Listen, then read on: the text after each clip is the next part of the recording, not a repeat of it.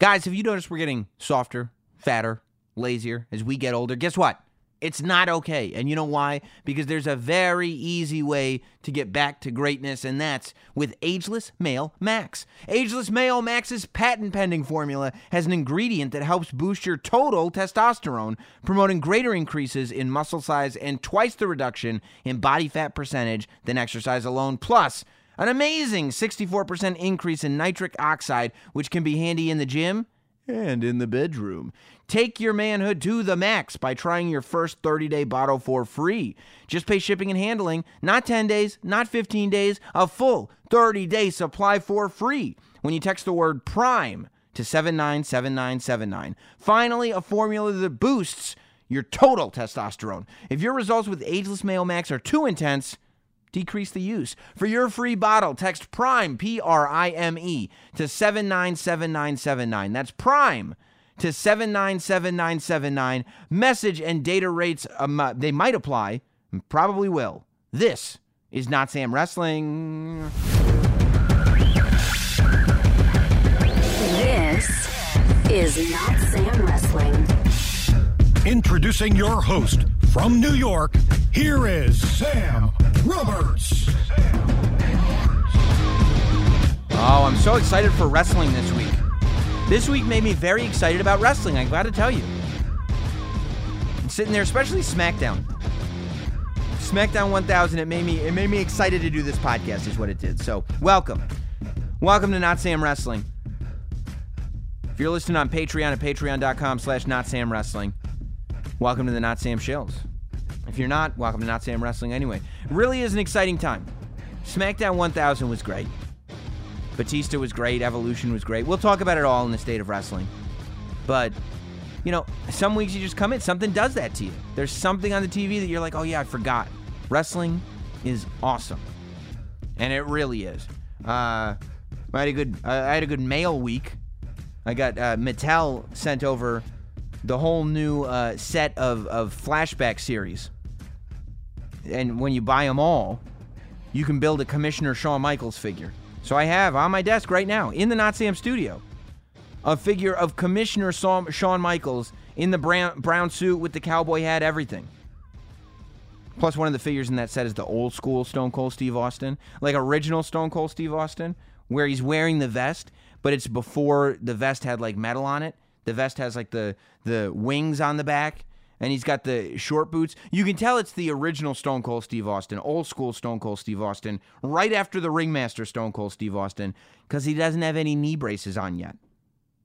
That's how you can tell, and I love this set. So thank you to Mattel, and thank you to Entertainment Earth, because I also got my Young Bucks pops this week. Entertainment Earth sent over a 2-pack of Funko Pops, Matt and Nick Jackson, the Young Bucks. So I've got them too. I'm gold, Jerry. I'm gold right now. It's a fun time to be alive. We had a wrestling pay-per-view over the weekend. That was Bound for Glory. I don't know if you guys were able to catch it, but Impact Wrestling. I keep doing that. Impact Wrestling did Bound for Glory on Sunday here in New York, and then they did TV tapings on Monday and on Tuesday. Of course, we'll talk about the Austin Aries thing. By the way, also, before we get into Impact and our interview of the week and everything, I do want you to know, I talked about Patreon at the very top of the show. The captive audience shows are up. They're going up. The first one is up right now. The second one is going up by the time this comes out, probably. All bonus shows, every tier on Patreon gets them. They don't even count towards the 2 a month. It's just extras. I sit down with somebody who's in my life, near and dear to me, and make them watch a wrestling show. I made my wife, Jess, watch Uncensored 95. The WCW pay-per-view, Uncensored 95. I mean, it's a ridiculous show. And I made Jess sit down and watch it. So if you've ever wanted to hear somebody who's totally foreign to all of this have to sit down and watch Uncensored 95, my wife, Jess, is the perfect person to hear doing it. You can watch along. You turn on the WWE Network, and you watch and listen to us watch. We provide the commentary for it. And you can get those shows exclusively at patreon.com/NotSamWrestling, only for the Not Sam Shills.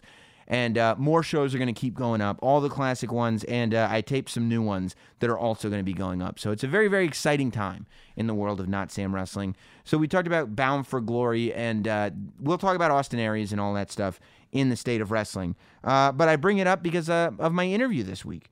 My interview this week is one half of the people that are kind of in charge of Impact Wrestling right now, and his name is Don Callis. Don, depending on when you started watching, could mean a lot of different things. Of course, Don Callis has the podcast Killing the Town with Lance Storm on the Jericho Network. He's great friends with Chris Jericho for many, many, many years at this point.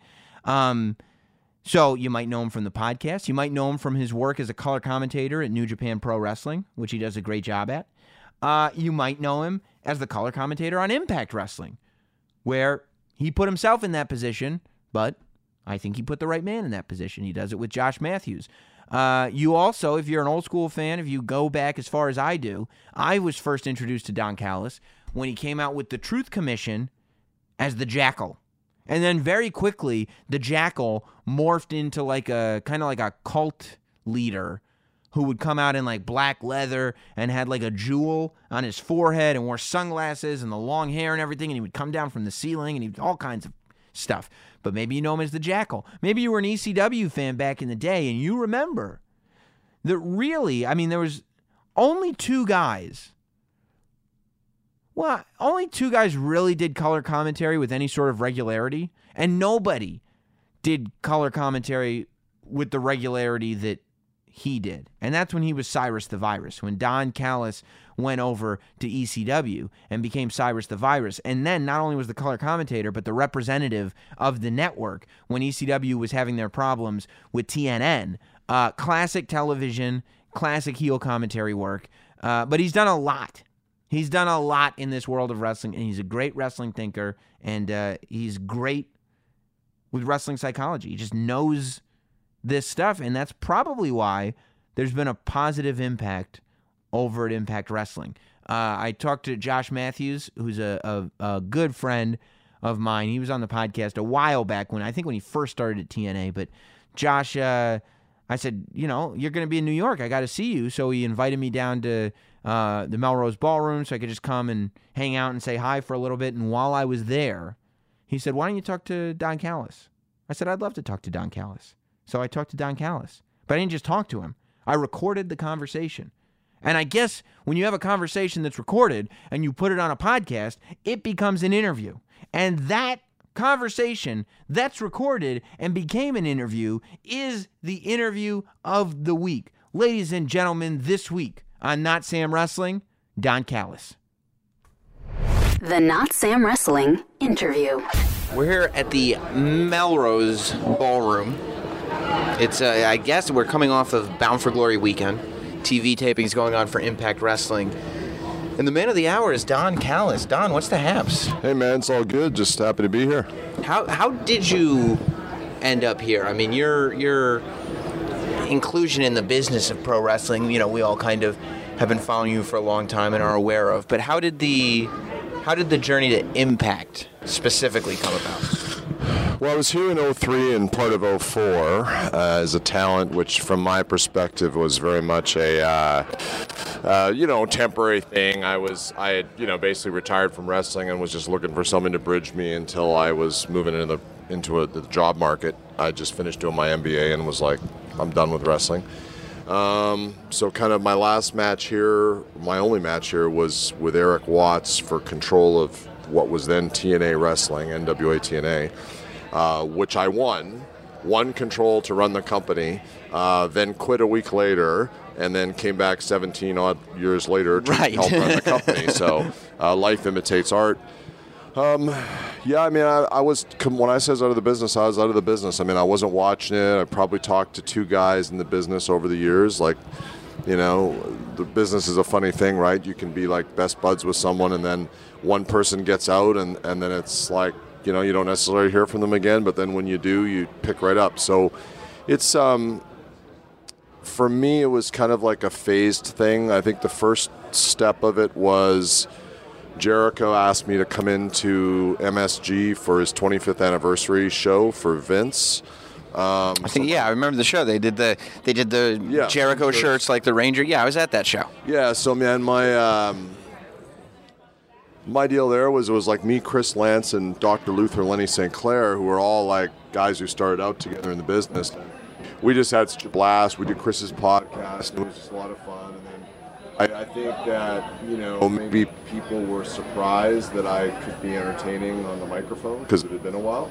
And so it was like, well, man, he should have his own podcast. And so then when Chris started his podcast network, like 6 months later, he was like, well, I'm thinking of doing something with Lance.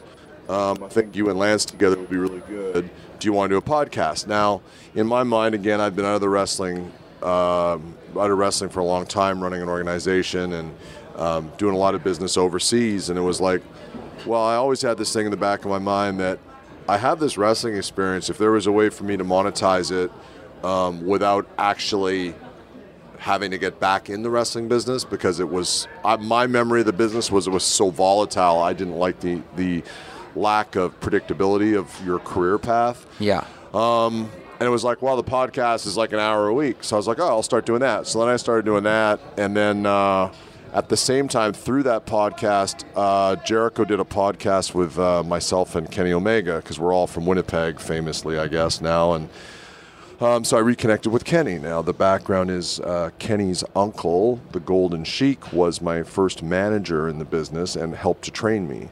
And so Kenny and I almost have like a bit of a family relationship. So when we ended up Chris's podcast that day around Christmas time in 2016, I guess it would have been, Kenny said, I jokingly said to Kenny, well, good luck at the Tokyo Dome. Hey, get me booked, kid, which is just a joke, like was a total joke. And I meant, when I say get me booked, I meant like as a wrestler, which I was joking. And he goes, and Kenny with like that deadpan Kenny Omega, he's like, well, I already did. I tried to get you booked. I'm like, what are you talking about? He's like, well, we need a color commentator, and I think you'd be great. And I'm like, oh, well, let me know. Like, I'm not at all familiar with New Japan. Didn't know anyone there. And you told him. Told him such. You said, I don't know. Yeah. And he knew that I didn't. Like, I couldn't have told you who Vince's world champion was just because I wasn't following the business. Mm-hmm. I certainly didn't know anything about TNA or New Japan, so TNA at the time, or as it might have been Impact by then. So I got a call to go to New Japan, and I was like, well, I have all this holiday time I don't use at work, and like, well, I'll go to Japan and see how it is. And then I had fun, and then that kind of, steamrolled a little bit, and was like, oh, wow, holy cow, this guy can do color commentary, which I guess a lot of people forgot that I did that in ECW. So yeah. And then in terms of Impact, I guess I was kind of watching from afar and became interested when Leonard Asper bought the company, because Leonard is from my hometown in Winnipeg also. Mm-hmm. And so now you actually had Jericho, Omega, Don Callis, and doing our thing in New Japan, and then you had Leonard Asper owning a wrestling company. So the Winnipeg boys are secretly taking over wrestling right under everybody's nose, yeah. And I guess it was like, so I was kind of watching this, and I remember I had reached out to Leonard when he first bought it, because my concern was, hey man, like, you don't know the wrestling business? We're both from Winnipeg. The business school I got my MBA from is the Asper School of Business, so it's named after his family. So I was like, you know what? I don't want a job. I just want to give him some advice, because I know how the business is. You can get swerved or whatever can happen. And we never ended up connecting. Meanwhile, I'm doing my New Japan thing. I end up putting together the Kenny Omega, Chris Jericho main event at the Tokyo Dome for New Japan, which made them a lot of money. Yeah, wow. And so it was kind of this big year. And then Scott and I started talking, and it's like, well, maybe we should do a meeting, after kind of Jeff had left, and it was like, well, okay, I'll fly into Toronto for a meeting. And I just, Scott and I sat down, and I was very candid about what I thought about the current product as it stood then. And not positive necessarily. Like both positive and negative, mm-hmm. I think. And more just like, because I hadn't watched it a lot, more kind of laid out what my vision was. And it's like, well, I've seen 4 of your shows. This is what I think of it. I know there's been issues here for many years. So it's like, well, this is what I would do if Scott and I were running it. Just kind of pitched it. And, nice. It's always those situations where you don't need the gig that it works out. Yeah. So it's kind of like, just like, well, I hope something comes of this, but ultimately, like, I'll fine if it doesn't. What was it that you pitched? Was it this, what about the vision that we see in Impact now? I think, it's just, I don't remember the specifics, but I think if you look at, there was stuff going on that was, stuff that is just, okay, well, why would anybody do this? So it's like, let's eliminate that stuff. Let's eliminate bad promo segments. Let's eliminate, really over-the-top hokey stuff. Let's try to eliminate bad wrestling. Let's be cognizant of who we're putting belts on, things like that. And obviously, I'd kind of come out of a time capsule in the sense that I hadn't watched wrestling at all. And it's like now I come back and I'm like, well, there's people drawing lots of money by having no storylines and a bunch of people doing flips and dives and stuff. It's like, okay, well, how do we acknowledge that the business is different than in 01 when I kind of officially got out of it and now? And I love all the athleticism, but it's like, hey, listen, let's work on. Look, I think no one would say that overall in the entire business that the promo ability is better than it was, say, in the 90s when I was in New York or ECW. So it's like, okay, well, how do I work with talent to do character development, to help them to be better promos and that sort of thing. So it's kind of, but that's not the only part of the job. There's also this corporate executive part of it. So it's like you're wearing a lot of hats, I guess is what it is. Yeah. So to step back into New Japan and to do the color commentary on that show, anybody that watched ECW, obviously I grew up right at the perfect time. I was, ECW's #1 demo. I was a huge fan. But still, that's not quite 20 years, but 15 years removed from the last time you did color commentary on a show. Right. How do you get yourself ready to do that again? It's not quite like getting right back on a bike, or is it? No, it's not, because I didn't know anybody there. Right. And I certainly didn't know any of the Japanese guys, could not pronounce the names, had no idea background. So what I did have was a relationship with Kenny Omega, and I was well aware of what Kenny had been doing.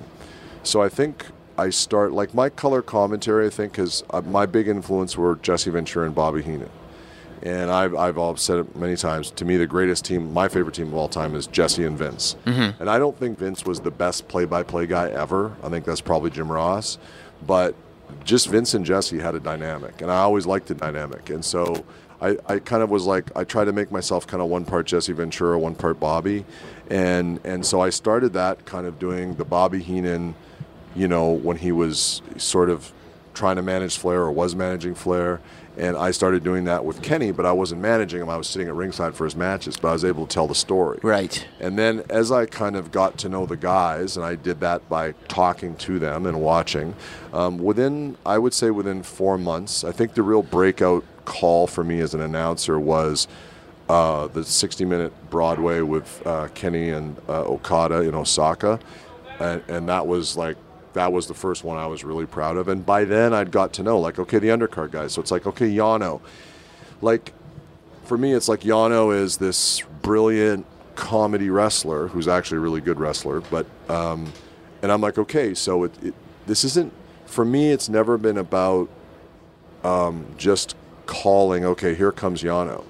It's about me as a heel, because I always see myself as a heel character as a color commentator. And that's the fine line with commentary.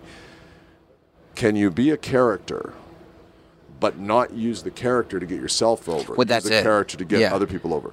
So my thing is, it's like, if you listen to my commentary in New Japan back in the day, you'll hear, you're very clear, my character doesn't like Yano. Mm-hmm. Thinks he's an idiot. My character hates Gato. Much in the same way that Bobby Heenan and Jesse Ventura hated Hulk Hogan on commentary. Right. But it didn't take away, it actually added. So by the time we hit kind of the 4-month mark in New Japan, I had developed those relationships and those understandings of Yano. And it's like, I always try, when I produce a segment here, I always try to have something happening. So if you watch, stuff that the Christs do, it's not just Sammy. Jake Christ has this thing that he does. Dave Christ has his thing. Something happening for everyone. I learned that from Paul Heyman. So it's like, I'm like, okay, so here, they're trotting the old Tiger Mask out for 6-man tags underneath, largely comedy matches. But then I started noticing, this old bugger, when he's in there with the young boys, he stiffs the shit out of them. Like he really, he's just mean, you know? So I started I'm like, I hope we get to see Mean Tiger Mask tonight. Yeah. And that just like became like a thing. And whenever he would unleash these kicks and these things, I'd go, Mean Tiger Mask, this is great. So it's like I tried to find kind of something. And like then with Tanahashi, it was just like, even though I'm a heel, and this is the other way where being a heel can help get talent over, it's like I'm a heel, but I'm putting over Tanahashi, the ultimate babyface, which that put over means more because I should hate him because I'm a heel. Right. But I don't. So it's like, so that's my thing with Tanahashi. With Okada, I was like, yeah, he's a great wrestler. You know, he's a great wrestler, but, you know, Gato's a spot picker, and Gato's, you know, and I was trying to stir Gato up. And so it's just like this thing. And so then by the time you lay out, so my character now is fully established. It's not taken away from the talent. So by the time we get to Jericho Omega, you have this other story, which, you know, we didn't fully tell, which is fine, because then it does become about me. But you have this other story where it's like, people have been listening to me call Kenny Omega the god of pro wrestling in Japan for a year. They know that he's like my little brother or my nephew. They know the relationship with his uncle that I had. I'm all in on Kenny Omega. But now comes Chris Jericho, who was one of my best friends for 27 years. Who am I siding with? Or from a heel perspective, who am I hitching my wagon to? Do I go with my friend for 27 years, who I've been on the road with and been all over the world with, Chris Jericho? Or do I go, you know, Chris, you're my buddy, but this kid's my meal ticket. Right. And so there was that kind of interesting dynamic, largely played out by Kevin Kelly asking me or accusing me of, well, you need to take a side or whatever. That's something that, you know, could have been played out a little more. But ultimately, I mean, those guys involved me in it in a way that worked for them. You know, Chris beat me up, you know, when I went to check on Kenny. So I kind of did choose Kenny because I healed on Chris. Chris gives me the stunner. Then at the Tokyo Dome, Kenny hits me with a crossbody. Like, it's like, so it was just like, so that stuff with commentary, it's like, I tried to position myself that way. And there's people that'll go like, Don Callis, he tries to be like a heel like from the 80s. I hate it. You know, I like Corey Graves. Corey Graves is great. Yeah. You know, and I you know, honestly, I probably couldn't do what Corey Graves does because I've never been produced. I've never had anyone in my ear telling me, hey, you know, do this or say this line or whatever. I've never had that. Even the spots when, because I mean, the Jackal here and there did some commentary for WWE. Never, ever had anyone in my ear. Wow. This is what, and this is another change of the business. This is what I got told in WWE when I had to do a 7-minute promo coming down from the ceiling. Yeah, you have a promo, go out and get heat. That's it. That's it, you know. There weren't any writers. It was like Vince Russo was in the room with Vince McMahon and Pat and whoever else, and Russo would come and go, okay, we're going to lower you down on the thing. You got 7 minutes, you know, go get heat. Did you have to build that trust, or did they know, were you being brought in specifically because they knew about your promo abilities? They knew, but they didn't. You never know, like, who knows what. Like, I remember in 90, I actually had a tryout there in 96, and I had sent my tape, I was asked to send my tape to Chief Jay Strongbow. And, you know, Chief, you know, the guys who would come in for dark matches or the jobbers, or Chief was in charge of them. So I sent this tape to Chief, and I had a bunch of promos on there. And I was, you know, people would say back then I was a real good promo. And I remember Chief watched my thing, and he's like, man, you're the next Roddy Piper. He goes, I took your tape right to Vince. And I said, this guy's the next Roddy Piper. Listen to his promos. It's great. I came in for my tryout, and then I never did a promo. And Chief went to Bruce Pritchard, and he goes, did you guys watch his tape that I gave you? He's incredible. And I remember Bruce's answer was, and Vince was right there, Bruce was like, we'll be watching tonight. Well, the problem was they weren't giving me a promo that night. Of course. Right? Yeah. So, and I always said, you know, and this is maybe a lesson for young wrestlers. Sometimes take a chance. So the lesson I learned that night in 96 was, what I should have done is I should have grabbed the frickin' mic from the announcer and cut a promo. Even having a dark match. Right, because the crowd's there. Right. I should have grabbed the announcer mic. And but I mean, you would have having the balls to do that. I should have done that. I didn't have the balls to do it because I didn't do it. Right. Had I done that, now one of two things is going to happen if I had done that. They would have fired me as soon as I came through the curtain. Right, that's the question. Which, who cares? Because if they don't hear the promo, they're not hiring you anyway. Correct. Right. Or, because don't forget, back then I was 6'2", 210, which now would make me a pretty good-sized guy in that company. Back then it was like, you're too skinny, right? So Had I done that, I probably would have had a job there as a manager. I didn't do that. So fast forward now when I am there in 97, and I've got this god-awful Truth Commission gimmick that they saddled me with, and they're, I've hardly got any lines. They don't totally trust me to put me out there. Vince has no idea what I can do. So we're in Hershey, Pennsylvania, and I had this stupid outfit, and we were the Truth Commission outfit. It's awful, red beret, all this shit. Right. And so I'm like, man, I need to get out of this outfit. So I used to wear a black motorcycle jacket everywhere, just as a shoot in my real life.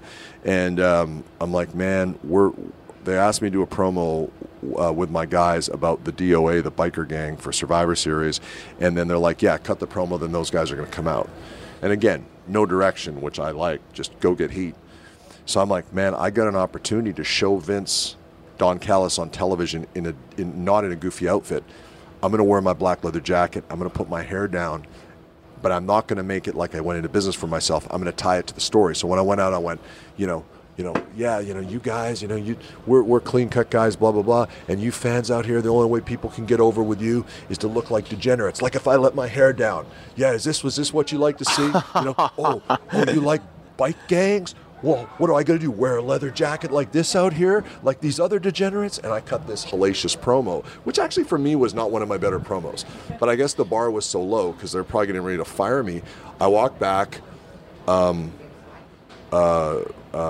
Jack Lanza, Jerry Briscoe. Jerry Briscoe gave me a hug. Jim Cornette shook my hand. He goes, Don, today I am proud to be a manager after watching that promo. That was a great promo. I was like, oh, okay, well, I can do this all the time, right? And part of that, do you think, was because you said it wasn't the greatest promo? Number one, because the bar had been lowered, but number two, do you think was the aesthetic that they finally were? It was a really good promo. Uh-huh. For me, I've cut 100 ones that are better on indies. Gotcha. But it was like, so it was a really good promo. Gotcha. So it was like, and back then, the bar was higher for promos. It was low for me because I'm just a jobber. But it was higher. You're talking about a company with Steve Austin, Mick Foley, The Rock. Yeah, I more meant, what you had been given the opportunity to do. So literally the next week we're in Montreal for Survivor Series, and Vince McMahon, who had said nothing to me, sees me in the hall. He goes, hell of a promo, Don. It's great. Hell of a talker. And I'm like, oh, thank you very much, Mr. McMahon. Then he goes, we're getting you on commentary tonight. I'm like, on the pay-per-view? He's like, yeah. So basically I got eliminated, then I went right down on commentary. And then Vince Russo came to me and goes, Vince McMahon says we got to get you out of this shitty outfit. Can you come up with something? Well, I already had the outfit in my bag. I had the black leather suit. I had already figured out the gimmick with the sunglasses and the jewel on my head. So I was going to ask about the jewel, I'm like, give me 5 minutes. I went and got changed. Russo's like, that's badass, and then Vince McMahon liked it. And it was like, that's how I kind of pivoted. So the lesson for young wrestlers is sometimes you have to not go into business for yourself, but you have to bet on yourself. Right. You have to take a chance because sometimes nothing happens if you don't. Like, you have to be strategic about it. I could have got fired for that. Sure. For that promo. But ultimately, it's like you have to have faith that it's like people will see that it's good business. Do you think that that's still possible? Like you said, it's a different world. There's a lot more scripting going. I guess I could say that. Like, I don't know. People say they script a lot in WWE. I don't know that. Like, you're not there. I'm not there. Yeah. But and I listen. I understand the business reasons that Vince would have for wanting to script guys. I do. It's like it's from the corporate. It's like I wear two hats, right? I wear a creative hat. I wear a corporate hat, and I understand sometimes those things are a little bit different. So it's like, I'll tell you if and I just use Sami Callihan as an example. Not that he's ever done it, but if Sami Callihan went out there and we had said to him, hey, you need to do a 1-minute promo in front of the crowd. And you need to hit these points. And he went out there and did a 3-minute promo, and he hit the points, but he hit a whole bunch of other stuff. If it got over and I came back and it was great, I would not be saying to Sami Callihan, why didn't you do what I told you? Now, I might have that discussion a little later. Right. Okay? But I would go, holy cow, we got something. And that's the thing. It's like, how do we get the talent to the point where they can have, like, the last thing I want to do is write people's promos for them. I don't believe in it, but I also understand that the level of promos in this business is not what it was 20 years ago. So what happened? How do we get, and I always tell people, like, when I was in the business and I was a wrestler and a manager, I cut promos all the time, into the mirror, in the car, when I was walking the dog, whatever. That's all I did was think about my stuff. And the other thing is, like, don't wait for me or someone else necessarily to come up with stuff for you. Well, they never have anything for me. To me, it's like I always say, take Vince McMahon, Pat Patterson, Eddie Graham, and Paul Heyman, Jim Cornette, all the best bookers of all time, whoever your list is, and whatever they come up with for you might not be as good as what Sam Roberts comes up with for Sam Roberts. Why? Because that team of bookers has to think about 80 or 100 guys. You think if you're smart and you're taking care of your business, you only think about Sam Roberts. Right. So it's like I would spend 24 hours a day thinking about stuff that could get me over and could help the company. And so I would then come to them. Because if you wait, what happens when you wait, I'll give you an example. When I came to TNA for my 03-04 run, I came in to hang out with Scott D'Amore, and so I had something to do. We're buddies. But I was long past the stage of fighting for my character or whatever which I learned from Raven, by the way. Full props to Scotty. Mm-hmm. I was just like, I'm just here to get paid. Yeah. And I don't care. Like, I fought for my character in ECW. I remember one night, I was a top heel in the company. I had all kinds of heat, network, whatever. And we're like on a house show, and Paul wasn't there. And Tommy Dreamer was like, oh, well, why don't we have so-and-so do this to you? And I'm like, I'm not doing that. He's like, what do you mean you're not doing it? I go, because Paul and I have an agreement and an understanding that we built me up so much that if I'm going to get got, then you're going to have to pay for it. And that wasn't a Tommy thing. It was just like, sometimes on a show you're just trying to build pops. Right. And so I just said, like, no, I'm not doing it. And then I'm like, let's get Paul on the phone. And then Paul, of course, said, no. People have to pay to see Don get touched. So sometimes you have to, but when I was in TNA, I didn't care because I was like, I'm out of the business. I don't want to argue with creative. I don't want to, I'm not taking bumps, but whatever else you want me to do, I'll do. So just let me know. So it was like, they put me out there and it'd be like, God bless him, Dutch Mantel, he'd be like, you should smoke a pipe. Smoking a pipe is idiotic. It's ridiculous. Maybe that got heat in the 70s. I don't know. And I don't mean to disparage Dutch because he's one of the smartest guys about the business. But it was a dumb idea, right? For me. But I just went, yeah, no problem. And I went out there and smoked a pipe. Then it was a bow tie. I'm like, yeah, no problem. Where do I get a bow tie? No problem. I don't care. Because number one, I was like, well, I'm not here long term. Number two, they're treating me well. Jeff and Dutch were cool. And it was like, number three, it sounds arrogant, but you put me out there in a burlap sack with a microphone, I will get over. And so even with all that, I remember like 2 months in, and I know this because Scott D'Amore was in the creative meeting, it was like, well, Jeff's the world champion. He doesn't have a lot of heat. Don Callis somehow has a ton of heat. Let's put Jeff with Don. So I was managing the world champion. But once I had Jeff, I never got to talk anymore, which was ridiculous. But it was just like, I just didn't really care. So it was like, well, I'll just go out there and do whatever. But if you're in this business, you should care. Yeah. That wasn't right. You don't want to get to that phase.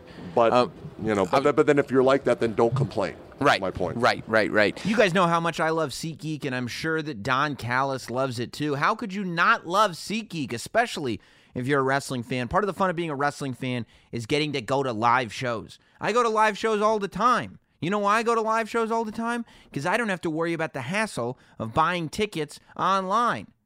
Because SeatGeek has helped me out. That's why I'm loyal to them. That's why they are so loyal to the Not Sam Wrestling Podcast, and why you should support them and only them when it comes to tickets. Listen, they do all the work for you. They search multiple ticket sites, and they grade every ticket that they have available based on value. You can see it on the app yourself. I have it on my phone. You go and they show you all the seats that are available. They tell you what concerts, sporting events, wrestling shows, Broadway shows, comedy shows, whatever you want to see, they're going to have tickets for. They're going to show you what's available. They're going to grade the tickets based on value, and they're going to guarantee that you're going to get them authentically. It's amazing. Not only are you getting the best deal, but I'm going to make sure you get an even better deal. How? Because my listeners, the Not Sam Wrestling listeners, are getting $20 off of your first SeatGeek purchase. That's right. Just download the SeatGeek app and enter promo code SAM today. That's promo code SAM for $20 off your first SeatGeek purchase. SeatGeek. Life's an event.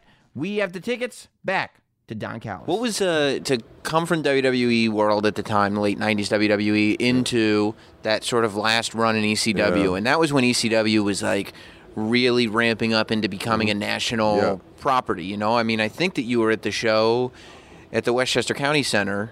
Probably. You know, it was a TV taping or whatever. But that's to say, national TV, Yeah. regular pay-per-views, action figures, magazines. Yeah.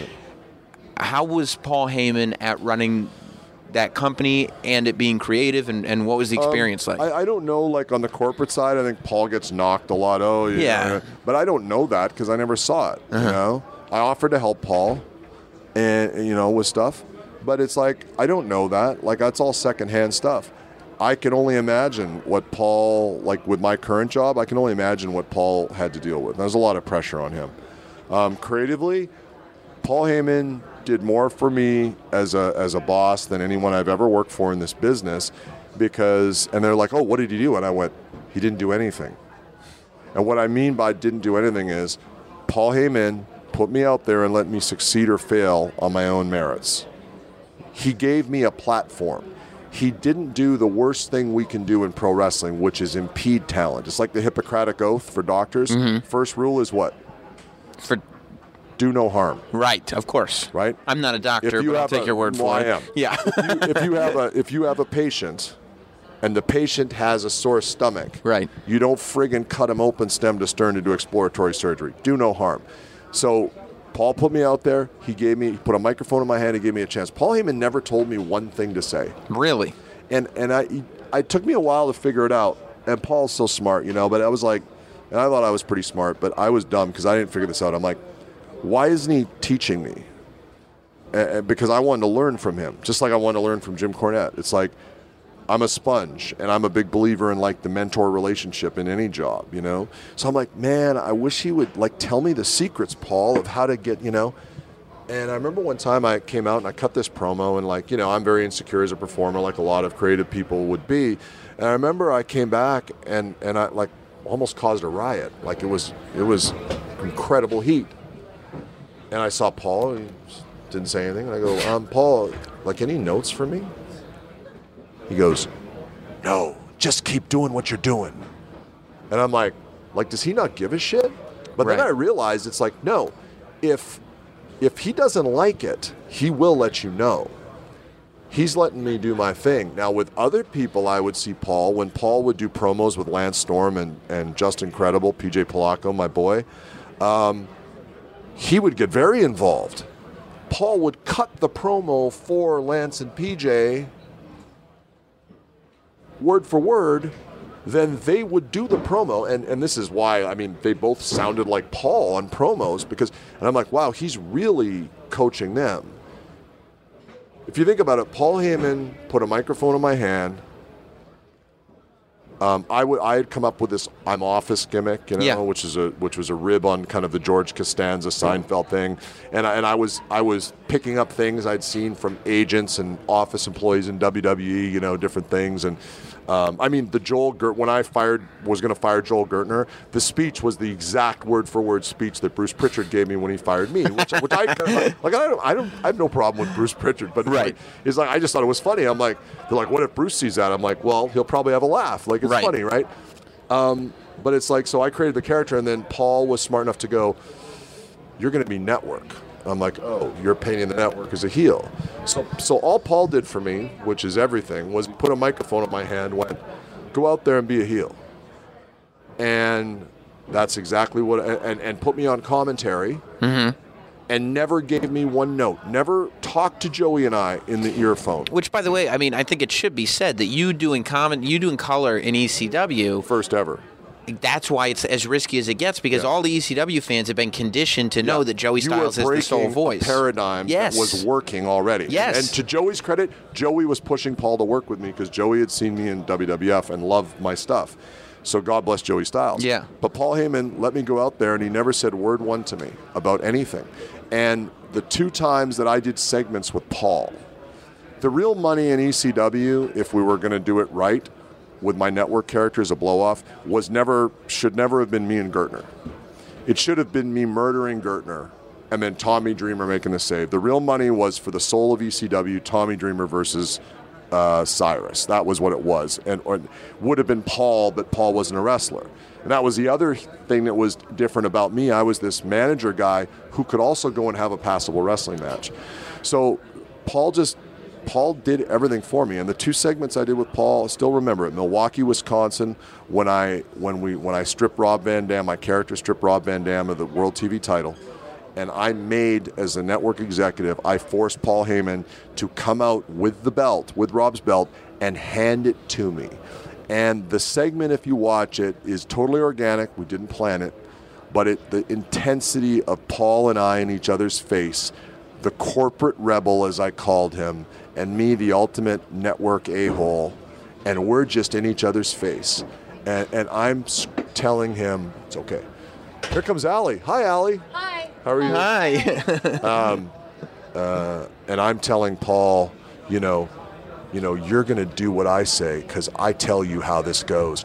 You're going to give me that belt. And then he's like, no, I'm not going to give it to you. I'm like, you're giving it to me. No, I'm not going to give it to you. We're back and forth, spits flying. And I go, give me it. Give it to me, Paul. Give it to me, Paul. And then he looks at the crowd, just perfect. And they're going nuts. And he looks away, and then he cold cocks me with a belt. And the pop and the heat. And then Rhino and I murdered him afterwards. I had another segment with him in Hammerstein Ballroom. Might have been one of the last shows we ever did.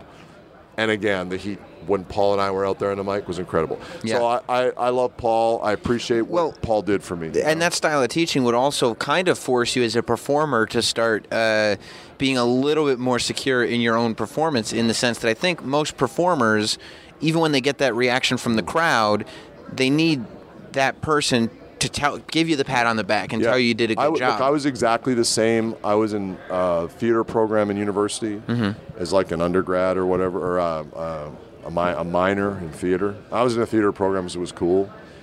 And I was in a couple of plays where I was like starring in the play. And I remember like the director, like after like, we're due a run for 14 days or whatever. And like after the 3rd day, like he's, we're doing the same show every night. He's not saying that. I was like, was that okay? And he's like, you don't need me to tell you that every night. You know it's okay, Yeah. And so Paul was great. I have nothing but great things to say about Paul Heyman. Yeah, that's amazing. Were you surprised at Jericho's tweet the other day to New Japan, letting them know that you should not only be the color commentator on all New Japan shows, but on all shows in general? Well, for a while, people were speculating whether I was going to be calling everything. I jokingly said to Tommy Dreamer, like, book me for House of Hardcore so I can say I did that too. Which is amazing, coming from a guy, by the way, who not that long ago was out of the business and just doing some things kind of for fun. Tommy Dreamer texted me when I came in with Scott to take over this company with Ed. He texted me, he's like, greatest comeback in the history of the wrestling business. Out for 15 years, podcast, New Japan Pro Wrestling, and now running Impact. He's like, never been done before. Right. And it's almost like there's like a Steven Seagal movie where he was like in a coma for 7 years and he wakes up. It's almost like that, right? Yeah. And so I wasn't surprised by Chris's tweet because first off, Chris believes that. Second off, Chris is a loyal guy, And so, look, I mean, if you ask me, and I'm biased, I'm the best color commentator of the last 20 years. I'm sure Corey Graves probably thinks he's the best, and he's probably way better than me. I don't listen to the show, not because I don't want to, because I don't have the time. And any of us that are any good think we're the best. Right. So it's like, do I think I'd be better than some of the names that I've heard that are my potential replacements? By the way, I haven't been told I'm being replaced, so it's like, it's all speculation. Sure. Am I a better color commentator than some random guy or Leaping Lanny Poffo? God bless him, I love Lanny. Well, of course I am. Right. But it's their decision to make. But I mean, Chris is making a point, which is, look, at the end of the day, Kevin Kelly and I, and this is my opinion, but I think it's the opinion of a lot of people, Kevin Kelly and I have had, something special. We had the Gorilla Monsoon, Bobby Heenan dynamic. We had chemistry, right? Now, why you would want to break that up, I have no idea. And frankly, until all of this stuff blew up in The Observer a week or so ago and then Chris's tweet, I hadn't thought about it a lot because I'm a sort of busy guy, right, as you can imagine. So I'm like, I haven't really thought about New Japan. And so And that's not a bad thing. I love my time there, and I love the locker room, and Tiger Hattori, I'll get a kick out of him. Like, they're all great guys, but it's like I hadn't thought about it. So will I go back at some point? I don't know. I mean, people talk about like, well, he's too busy. It's like, yeah, I'm really busy. But I used to joke like, I'm on the Young Bucks schedule. Bring me in for the big shows. Make them special. Kevin and I are a great team. You know, do that. And if it were Chris Jericho's decision, I'm sure that's what would be happening, you know. So, well, look, I mean, I think it's a good time to be Don Callis. Killing the Town is blowing up podcast charts, and Impact Wrestling is being talked about. I think there are more people talking about Impact in a positive way than I believe have been in years. And and I mean, obviously, people are praising your work in New Japan and the commentary work you're doing here as well. So, and I should say, like, I've been very lucky because in WWF, I got to work with Jim Ross, which was kind of like a bucket list thing for me. In ECW, I got to work with Joey, and I think Joey and I were really revolutionary as a team. I was the first color commentary doing some of the insider stuff because I recognized how the business was starting to change then. So I might have been the first color commentator ever to say kayfabe, and that might or might not be a good thing. I don't know, but there was a lot of inside stuff on ECW. And Joey and I had wonderful chemistry. We never scripted a thing. It was great. And it's why Eric Bischoff, when he was going to buy WCW, his first call was to Joey and I to be the commentator team on Nitro. I then got to work with Kevin. And Kevin and I were friends in WWF in '97, and we developed a special chemistry. I've now gotten to work with Josh Matthews, who I have a great time with, and he's fantastic. And if you look at what the commentary was here before I came in and what kind of people were saying about it, it wasn't positive. So, and I never liked that because I thought Josh is a really great commentator, and he's somehow getting heat on him from fans. So it's like, and that's done a 180. Like, people love us, you know, or so they tell us. And I guess I have something to say about whether I get to do commentary here or not. But yeah, I've been real lucky to have great partners that let me do my thing, because I'm not the guy who's going to, like, you know, prepare hours and hours of, like, notes. What I do is I think like a booker, I think like a promoter, I think like a marketer. And then I have relationships with the talent, like in New Japan, ECW, and I talk to the boys. Yeah. And I get their input on their characters because they know their characters best. And you can do that if you've got a guy. I can do that and pretend to be Jesse Ventura if I've got a guy like Joey or Kevin or Josh who are great preparers, you know. But, you know, people say, like, oh, do you and Kevin, like, practice lines? It's like, no. It's all organic. Yeah. And that's why it's good. So I've been real lucky. You know, I've been lucky to be around great people. I'm lucky to be around a great locker room here and a great corporate team. It's great to feel like I'm a part of something, and that Impact Wrestling is, I think, in the last 8 months, we've been able to change things like almost 180. I would not have told you it would take that short a time. When I started, I thought it was going to take a little over a year. So I think we're on a great track, and I get excited. That's the other thing, you know, doing commentary. I get excited watching the athletes here. You know, whether it's Sami Callihan or it's you know, Johnny Impact. I mean, Penta Phoenix. You know, all these guys. It's just awesome. Yeah. Well, congrats on everything, man. I appreciate you giving me the time. Thanks, man. Appreciate it. Thank you. Here is Sam Roberts. I'll bet you didn't even know how interested you would be in Don Callis, did you? What a great interview. Hopefully, next time Impact is around New York, we'll be able to talk to him again, because I felt like, you know, Don Callis was one of those guys that I felt like after I sat down with him, within 5 minutes of talking to him, I was like, we could do this 4 hours. Like, and I've been watching him for a long time. You know, I guess I'm the perfect age for it, and I was so obsessed and have been so obsessed with wrestling this entire time that, you know, I just found, you know, I'm going through a bunch of my old figures that I'm getting from my mom and dad's house, which I've named Freebay, because every time I go to my mom and dad's house now, I find an old box of wrestling figures that I had, and I get to bring it back to the house. Absolutely for free. There's stuff that I would buy on eBay, but it's in my mom's closet because I already paid for it. So, my mom and dad's house, Freebay. I went to Freebay, and I got a big box of figures, and one of the bone crunchers that I found in there was the Jackal figure. You know, to go from the Jackal to Cyrus the Virus, to kind of disappearing for a while, to popping up again in the podcast world, then over to New Japan, now taking over Impact. It really is an amazing story that Don Callis has told, and I'm glad that he shared it with us. Look, there is no video for the interview this week. Of course, you know that if you want video for the State of Wrestling segment, the only place to watch it is on Patreon for the Not Sam Shills at patreon.com/NotSamWrestling. But that's also what we offer you is the videos of every interview that we do the same day the podcast comes out. Sometimes they take a little while to upload to YouTube. You get to watch the videos, for instance, if you were listening to the episode last week of the live show with Corey Graves and Pat McAfee and Dalton Castle and Bruce Pritchard.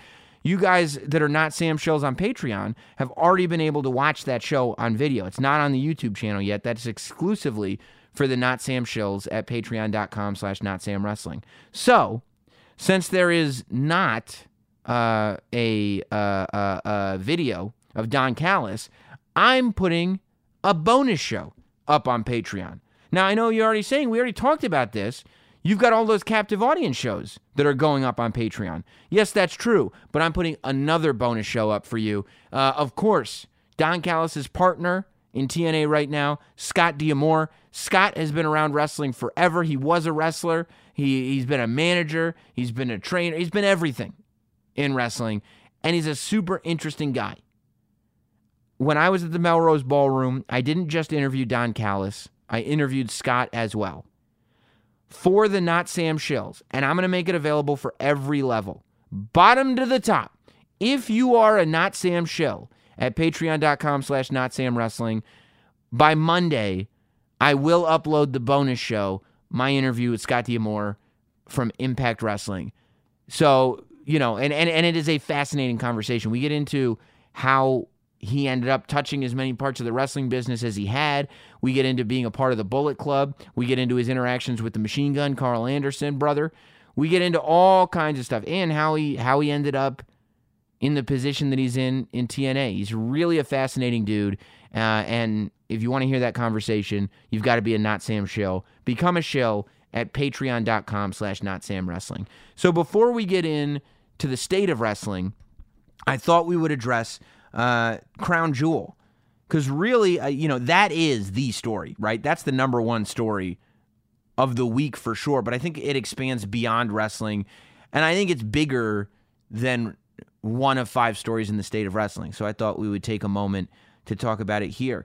Last week, and this really started to unfold for me anyway. Maybe it's because I was in Disney World for most of last week.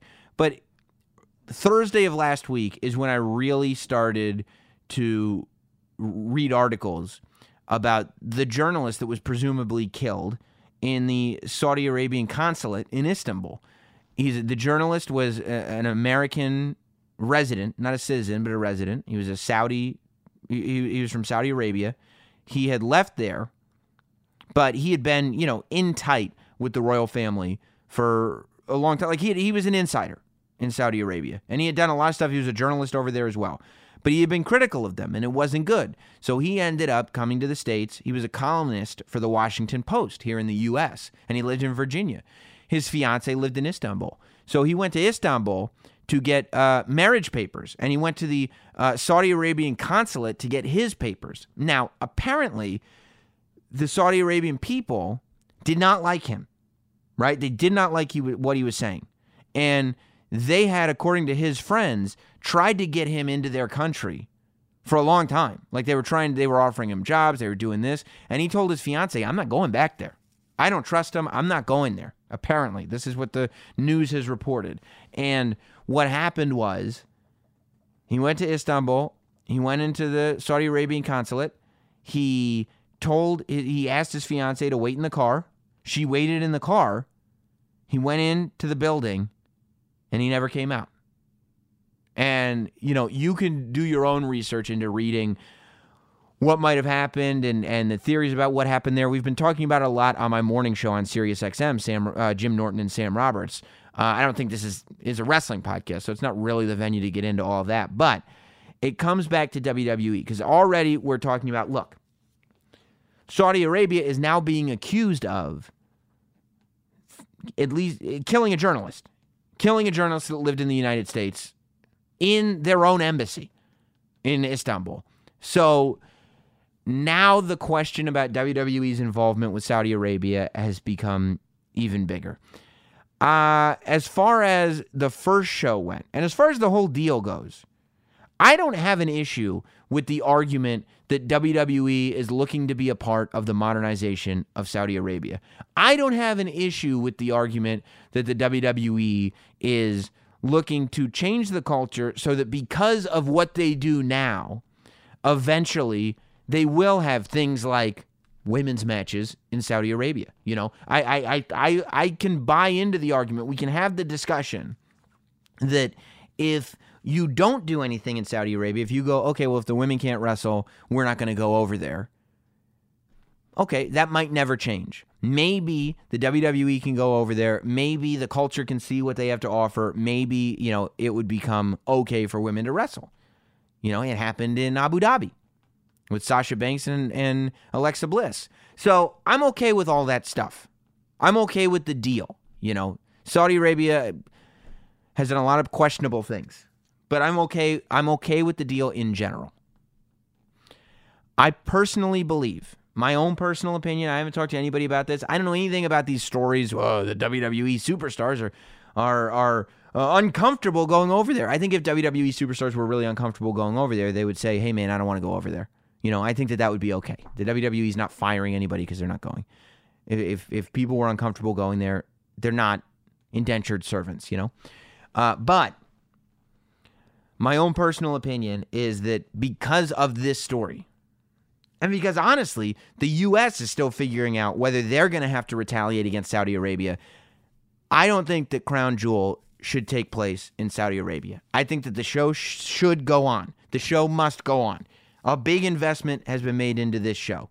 And it's going to cost WWE. It's going to cost them money. You know, I think that the show is booked around the fact that Saudi Arabia is putting a lot of money into it. That's why you have Brock Lesnar and Undertaker and Shawn Michaels and Triple H and Kane and, you know, this 8-man tournament and all this stuff going on. Big paydays for all these guys, I'm sure. But I think WWE's got to eat this one. They were featured on Vice. They were featured on John Oliver this week, and it's not good press. You know, I think that what they're trying to figure out now is probably, you know, what's going to affect them as a business more, going or not going. You know, what are the investors who they're responsible to? How are they going to react positively? How are they going to react? What are they going to react more positively to, going or not going? I think that due to what's going on here, and due to the fact that each day, as articles come out, it looks worse and worse, not better. And clearly WWE is aware of this. If you're watching, they're not saying Saudi Arabia on the banners, on anything anymore. You know, this whole week, 2 shows where it's nothing but Crown Jewel promotion. Almost, you know, Evolution promotion as well. But a ton of promotion for the Crown Jewel pay-per-view. And no mention of where it's taking place. Obviously, that's on purpose. You know, I think WWE, I would expect that they have a backup plan already. And at this moment, if you ask me today, I think they should use the backup plan. I think that WWE should move it. I know it's short notice. It might be tough to do it another spot internationally. But, I mean, is the Barclays open? You know what I mean? Let's figure out. Luckily, they have their own network. So, you know, instead of doing it Friday afternoon, you could do it Friday night, whatever you need to do. But, you know, I think WWE needs to figure out how to do this show outside of Saudi Arabia. If they want to go back, go back. We can have that discussion separately at another time. But I think for this one, for the sake of everybody involved and just, you know, the press involved and what's going on, I think it would be a better thing if they did it outside of Saudi Arabia. Just my thoughts on all that. Let's get into everything else that's going on in this world of pro wrestling. Let's get into the state of wrestling. It's now time for this week's State of Wrestling. Welcome to the State of Wrestling. Of course, if you're one of the lucky people that are Not Sam Shills on Patreon, you get to watch this as well. The video exclusively available at patreon.com/NotSamWrestling for the Not Sam Shills. You already know what we do here in the State of Wrestling, and that is count down the list of the top 5 stories in the world of pro wrestling this week, according to yours truly, the last professional broadcaster, Sam Roberts. And it's an interesting week. Of course, we covered Saudi and the crown jewel and what maybe WWE should do in the bridge segment. So if you're looking for that in the state of wrestling, you're not going to find it. You shouldn't have skipped segments. Speaking of skipping, a lot of people last week were tweeting me going, what happened to the state of wrestling? I turned on, I must have missed something. Is the state of wrestling no more? I think I said at the beginning of the show, last week, we're not doing a state of wrestling because I was out of town and couldn't do it topically. And that's why I put on the special Caroline show. But if you skipped the intro, you would have missed that part too. So stop skipping around parts of the show, okay? That should be number 5 this week, but we're sticking to wrestling stories, okay? And the number 1 story we're going to have some fun with. So, number 5 is TNA, or Impact Wrestling, as it is now known, as Don Callis refers to it, and everybody referring to Impact Wrestling refers to it. Number 5 is Impact Wrestling's Bound for Glory, and more specifically, the Austin Aries situation. So first of all, I watched Bound for Glory, and I think TNA is doing good pay-per-views. You know, I think it's TNA, or I'm sorry, Impact Wrestling. I keep saying TNA, but it's not for any reason other than the fact that that's just what I'm used to saying. I mean, if you go through the WWE pre-shows, you'll find me saying WWF in 2018 on WWE TV. Okay, I'm a hard-headed person. I'm not a fast learner, is the point. Even if it's only about 3 letters. You know, these are where 3-letter words are stuff that kids learn in like first grade. CAT, C-A-T. Probably before first grade. Probably kindergarten. Maybe the really smart ones, the Doogie Housers of the world, before they even get to kindergarten. Dog, D-O-G. I'm good with those. I know a lot of those 3-letter words. Rock, R-O-K. Oh. The C is silent.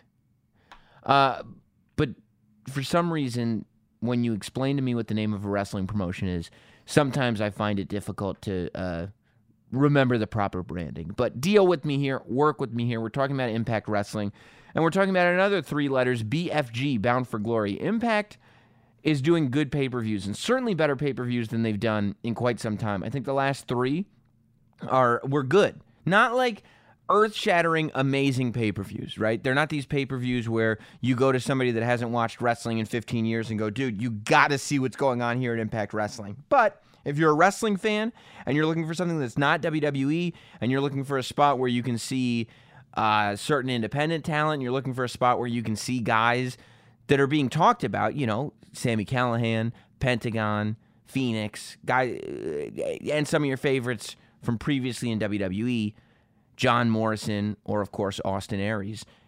Impact Wrestling is a good alternative, and it's only getting better. You know, it's something that I talked about with Scott D'Amore from Impact, which is they're doing a good job under the new regime of not trying to be everything for everybody, and instead rebuilding the foundation. See, most of the time when people take over a company that's like not the healthiest of companies, they try to build on the foundation that's already there. But if the company's not healthy, guess what? It doesn't have healthy roots. So Impact, I feel like when I watch it, I feel a company that's rebuilding its roots, which I think is very, very important at this stage in the game. And I see a company that is focusing on what they think they do well and what they can control. They're not trying to seem bigger than they actually are. They're doing small venues, right? Because we'd rather fill up 200 seats than be in a 500-seat venue that's half full. Let's fill up the 200-seat venue instead. So they're doing these small venues. They're focusing on the wrestling. They're doing, you know, I thought the vignette that they did, first of all, I thought it was, I don't know, because I think wrestlers would have a different opinion on the match that they did where they pulled the canvas off the ring, the death match that they ring. I've never seen anything like that. To me, it looked very dangerous, but as a fan, it was appealing because it was dangerous. So I enjoyed seeing stuff like that. I would love to get the opinion of a wrestler and find out if it really is better or worse. Like, I got worried because I saw the boards moving right? And I felt like if you get slammed on that and one of the boards shift, you get like the fat on your arm pinch. That would kill. I would hate that. Now, I don't know if guys like LAX are worried about pinching the fat on their arms, or even if they have fat on their arms to pinch. Maybe that's my problem. I don't know for sure.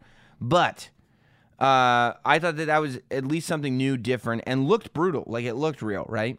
I thought that the women's vignette that they did to buy time when they were re-canvassing the ring was great. I love that they're doing these mini movies. You know, I think they should take a stab at it. Honestly, even the bad ones. When you look at WCW and you think about WCW, most of what you think about is the NWO, Monday Nitro, you know, the Monday Night Wars. But if you go before the Monday Night Wars and you think about WCW, what happened in WCW before there was a Nitro? Before Hogan and Macho Man and those guys were all there. When it was just WCW and they weren't really making their bones off of talent that had made their bones in WWE. And it doesn't take long in that conversation to come back to the mini movies that they did. And I think that Dusty Rhodes was the one that was in charge then. That would, like, the White Castle of Doom or the White Castle of Fear, whatever it was. And the little person that was swimming around and Sting and Vader. Amazing. Corny, cheesy, ridiculous, but amazing. I don't know what it is. I love mini movies. I feel like it's at least a stab at being creative. You know, you're trying to develop characters in an interesting way, and I thought it was cool. I thought it was fun. But what got the world talking, what got Twitter talking, what everybody going after that show, and what was trending worldwide after that show, was, of course, Austin Aries walking out, theoretically, on the company. So Johnny Impact hit the finisher, Starship Pain, got the pinfall, 1, 2, 3, became the champion of Impact Wrestling, but Austin Aries no-sells the finish. He takes the pin, but he kind of gets right up, no-selling the move. He gets out of the ring. He's on the apron. He flips the bird to Don Callis, who's sitting above in commentary. Their commentary position was in the upper balcony. So he's flipping the bird at Don Callis, kind of acknowledging that this is a guy who's making a lot of decisions. And then on camera view, he leaves as Morrison or Johnny Impact is celebrating. He walks out with the bird flipping and the fingers going and everybody going, what the hell just happened? And that's the debate that's going on, right? The news came out right after, I think the Monday of this week, after Bound for Glory, that Austin Aries, that was his last match in Impact Wrestling. And the debate is raging on. Work, shoot, somewhere in the middle. You tell me. So I have no idea.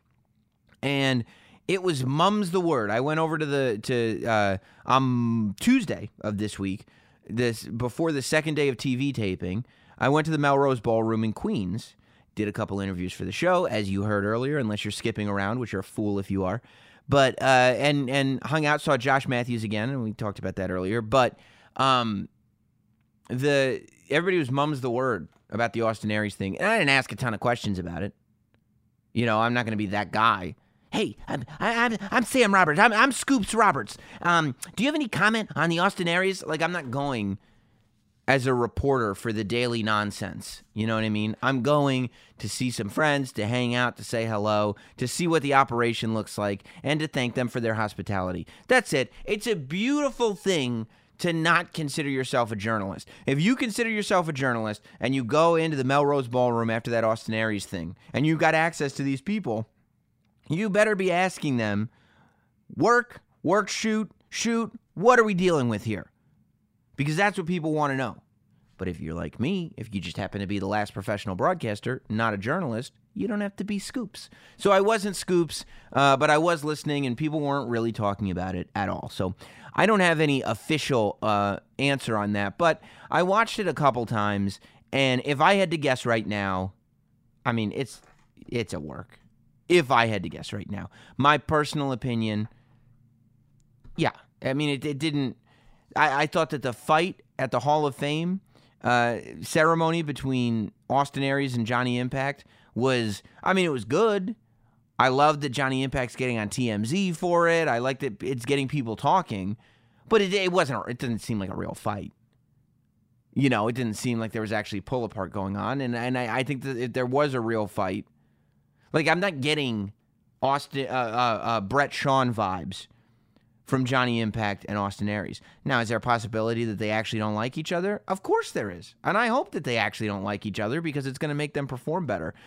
But I think that it was a staged fight at the Hall of Fame. And my personal opinion is that it was a worked shoot. Now, I am not in favor of the way they did it. I think that Austin, even if you're doing something that is supposed to trick the internet, trick the fans, maybe even trick the boys, who knows?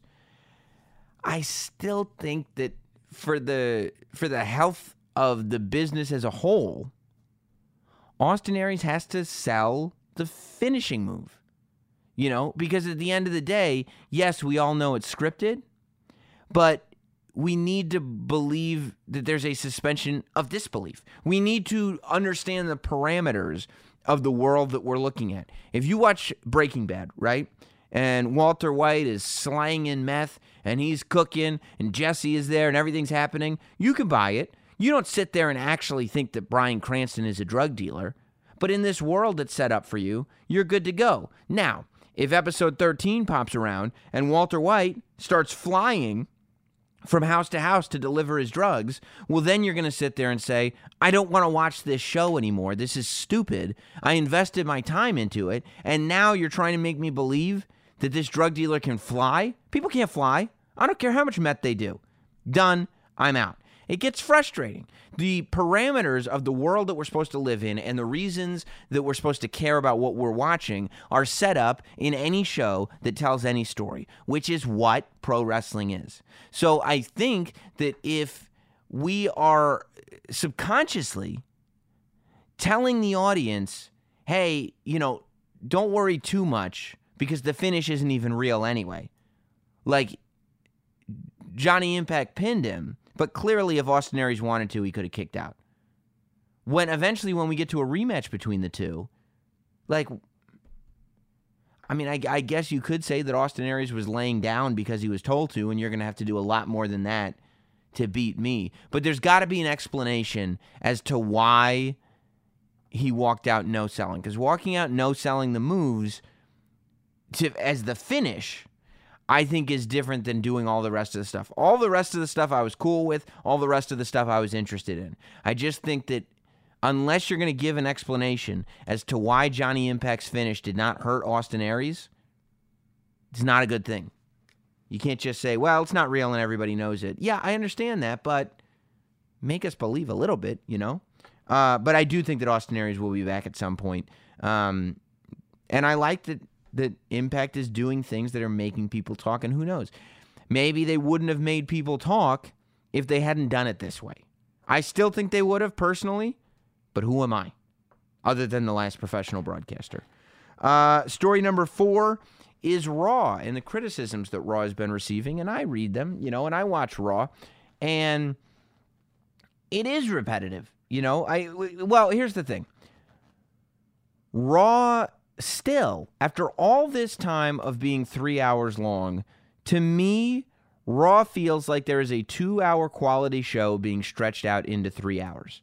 And that the stories that they're telling are not built to be told week after week over a 3-hour show. When I did the bonus podcast for Patreon with Peter Rosenberg coming off of Super Showdown in Australia, I said that the thing that I really liked about the 6-man tag between The Shield Dolph Ziggler, Drew McIntyre, and Braun Strowman was that they made it feel like a pay-per-view worthy match. I said, you could easily see this match happening on a Raw. But through the stories that were being told, it made you feel like this is worthy of a pay-per-view. Now, when I said you could totally see that match on Raw, I did not think that for the next, I don't know, what's it been? At least 2, maybe 3 Raws, you'd be main eventing with the exact same thing. And you are telling a story. There is absolutely story movement between Super Showdown and right now. There is a reason, theoretically, that this stuff is happening. But the story's moving a little bit slowly, and you have to have a different delivery method sometimes. You can't just go back to the well over and over again. Or even if you're not even going to do it, just advertising the same match over and over again. It makes you feel like, I know how this goes. Unless there's something wildly different. Now, the story that's being told is about, as we talked about, and we kind of saw coming, Drew McIntyre on one end and Dean Ambrose on the other end. And maybe there'll be some kind of double turn. Maybe one of them is a red herring. Who knows? And I'm interested, I find myself interested in the dynamic that Roman Reigns and Seth Rollins have with Dean Ambrose. But, I would like to see the Shield working with more than just Dolph Ziggler, Drew McIntyre, and Braun Strowman. And they can still have a rivalry with them.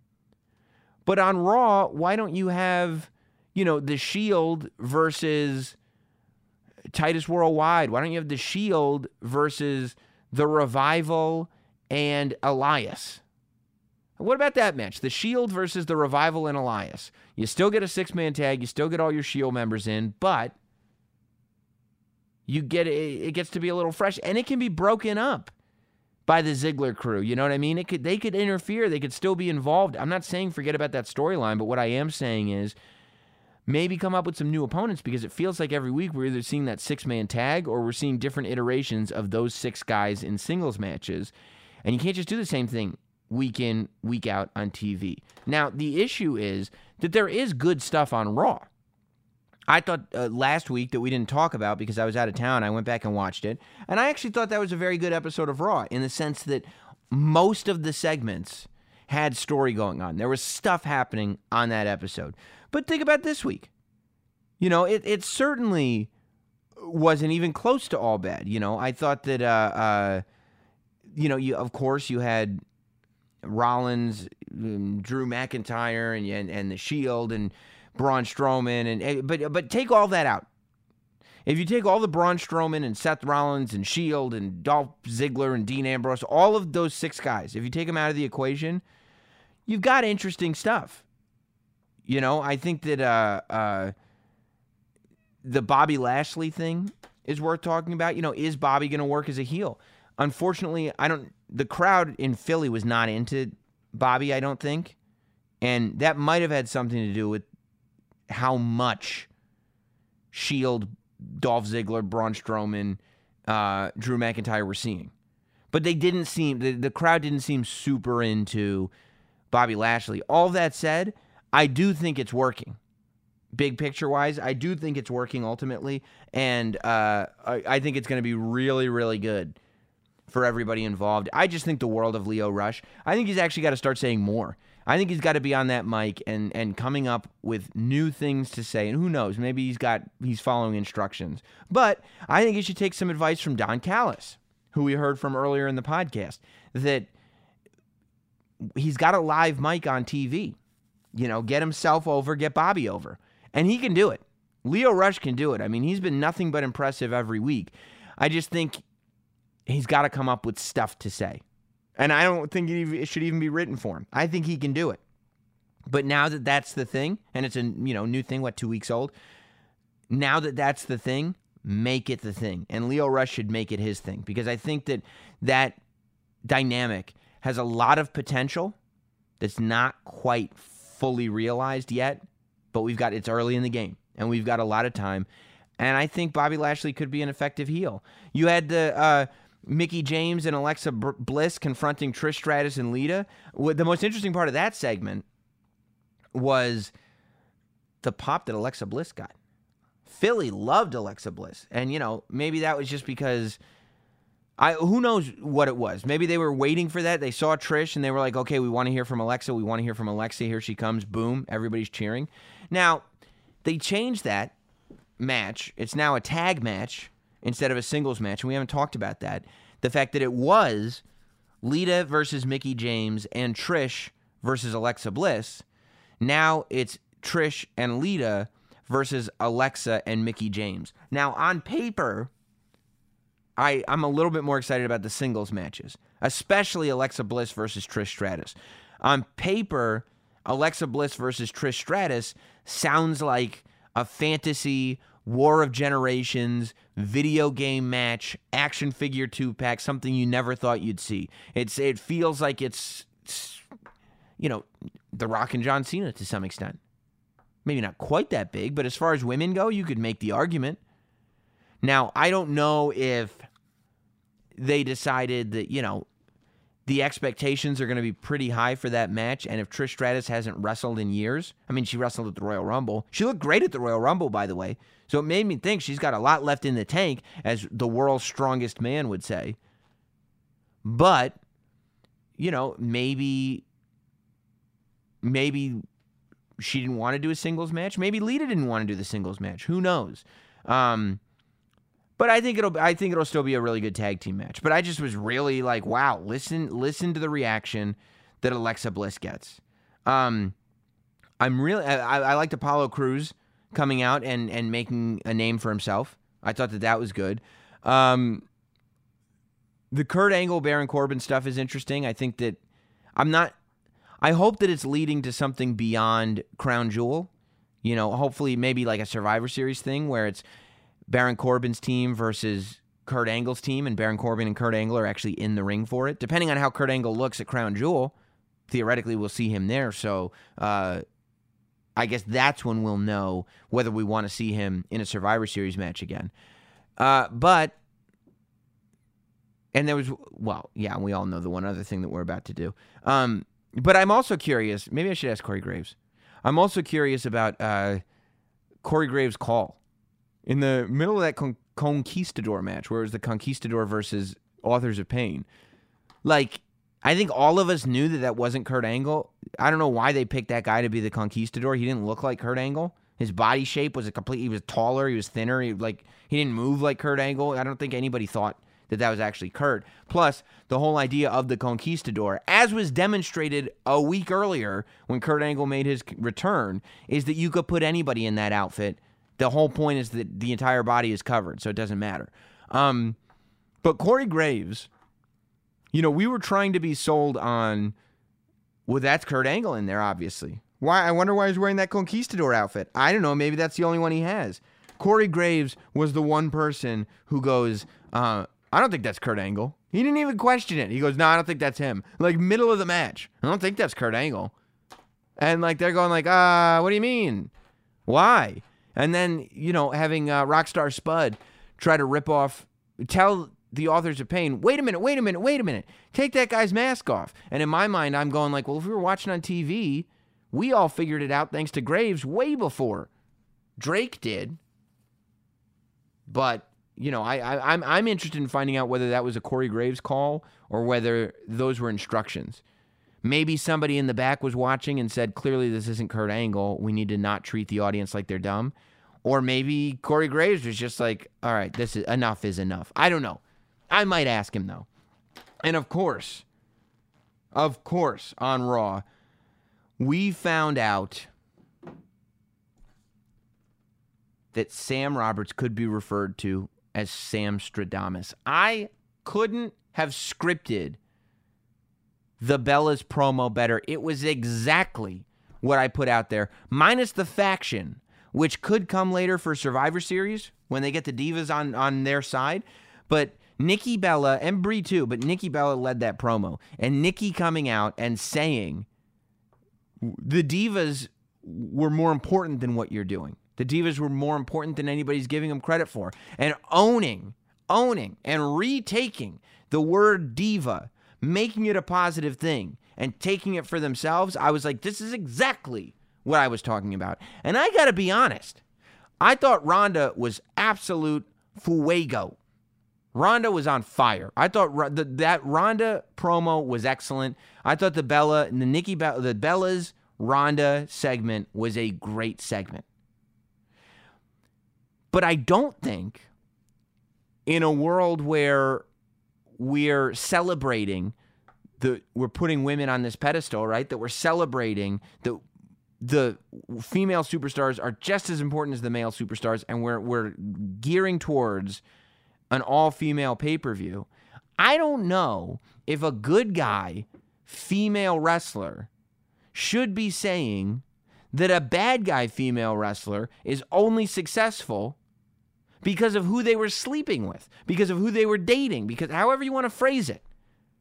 You know, going back and saying it's like when AJ Lee said talent is not sexually transmitted, apparently. But AJ was not like a baby face. She was not a pure good guy. You know, that's not a good guy thing to do, especially in this day and age. So I thought it was real. I thought it felt real. I thought it was nice that the gloves are coming off. You know, I got interested in this match, and all of a sudden, to me, it became something that should be like the main event of that show, that should be on last. But, you know, I'm not sure if that was a real good guy thing to say. That's all. Not even really a criticism. Just a thought. Just a shower thought that I had. But yeah, I think that this is exactly the story that needs to be told between Ronda and Nikki. I think that it's real. You know, I think that Nikki is representing the female superstar that was in the WWE for years before Ronda came around and jumped in with the Evolution. Nikki did. And what Nikki was saying wasn't false, which is why it works and why, as a villain, she works, because she's being truthful to herself. She's right. You know? Ronda is jumping on the bandwagon as the Evolution is already happening. She's pushing it along, but she didn't start this thing. The Bellas were there from the start. So I love that. I thought that was good, and that story is being told as it should. I think that, you know, you could make a compelling 2-hour show out of the material that's in that 3-hour show. Raw, a lot of times, is like a double album, and I've said this before, that could be an amazing single album, but people were like, I want to put all these songs on there, you know? Let's go on to topic number 3, which is, it relates to Raw. It's Kevin Owens getting surgery. He's going to be out possibly until next year's, past WrestleMania. Like, he's going to be out for a long time. And I really think that when Kevin Owens comes back, he's going to be bigger than ever. You know, I think that they have an opportunity here. You know, you haven't redone, and we've talked about what happened with Triple H before. You know, and I talked about it with Court Bauer a couple weeks ago here on the podcast, about what a big deal it was. Triple H's return from injury is, to me, the best injury return I can think of. Unless you can think of something else, you could tweet me and be like, you're nuts if you think Triple H. But to me, in recent memory, Triple H's quad return, when he came back to Madison Square Garden and got that ovation, that was the best return, and it was done properly, in the sense that even though he left as a heel, people were ready to see him come back as a good guy. They were happy to see him. They were ready for him to be in the main event. It was time for Triple H. And he took advantage of it and grabbed the bull by the horn, and he performed like he'd never performed before.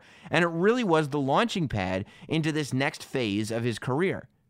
That could have happened with Seth Rollins, but he returned as a heel. Like, the WWE Network documentary that they made about Seth Rollins returning and recovering from injury turned Seth Rollins into my favorite wrestler. I watched that and I was like, confirmed. Seth Rollins is my favorite.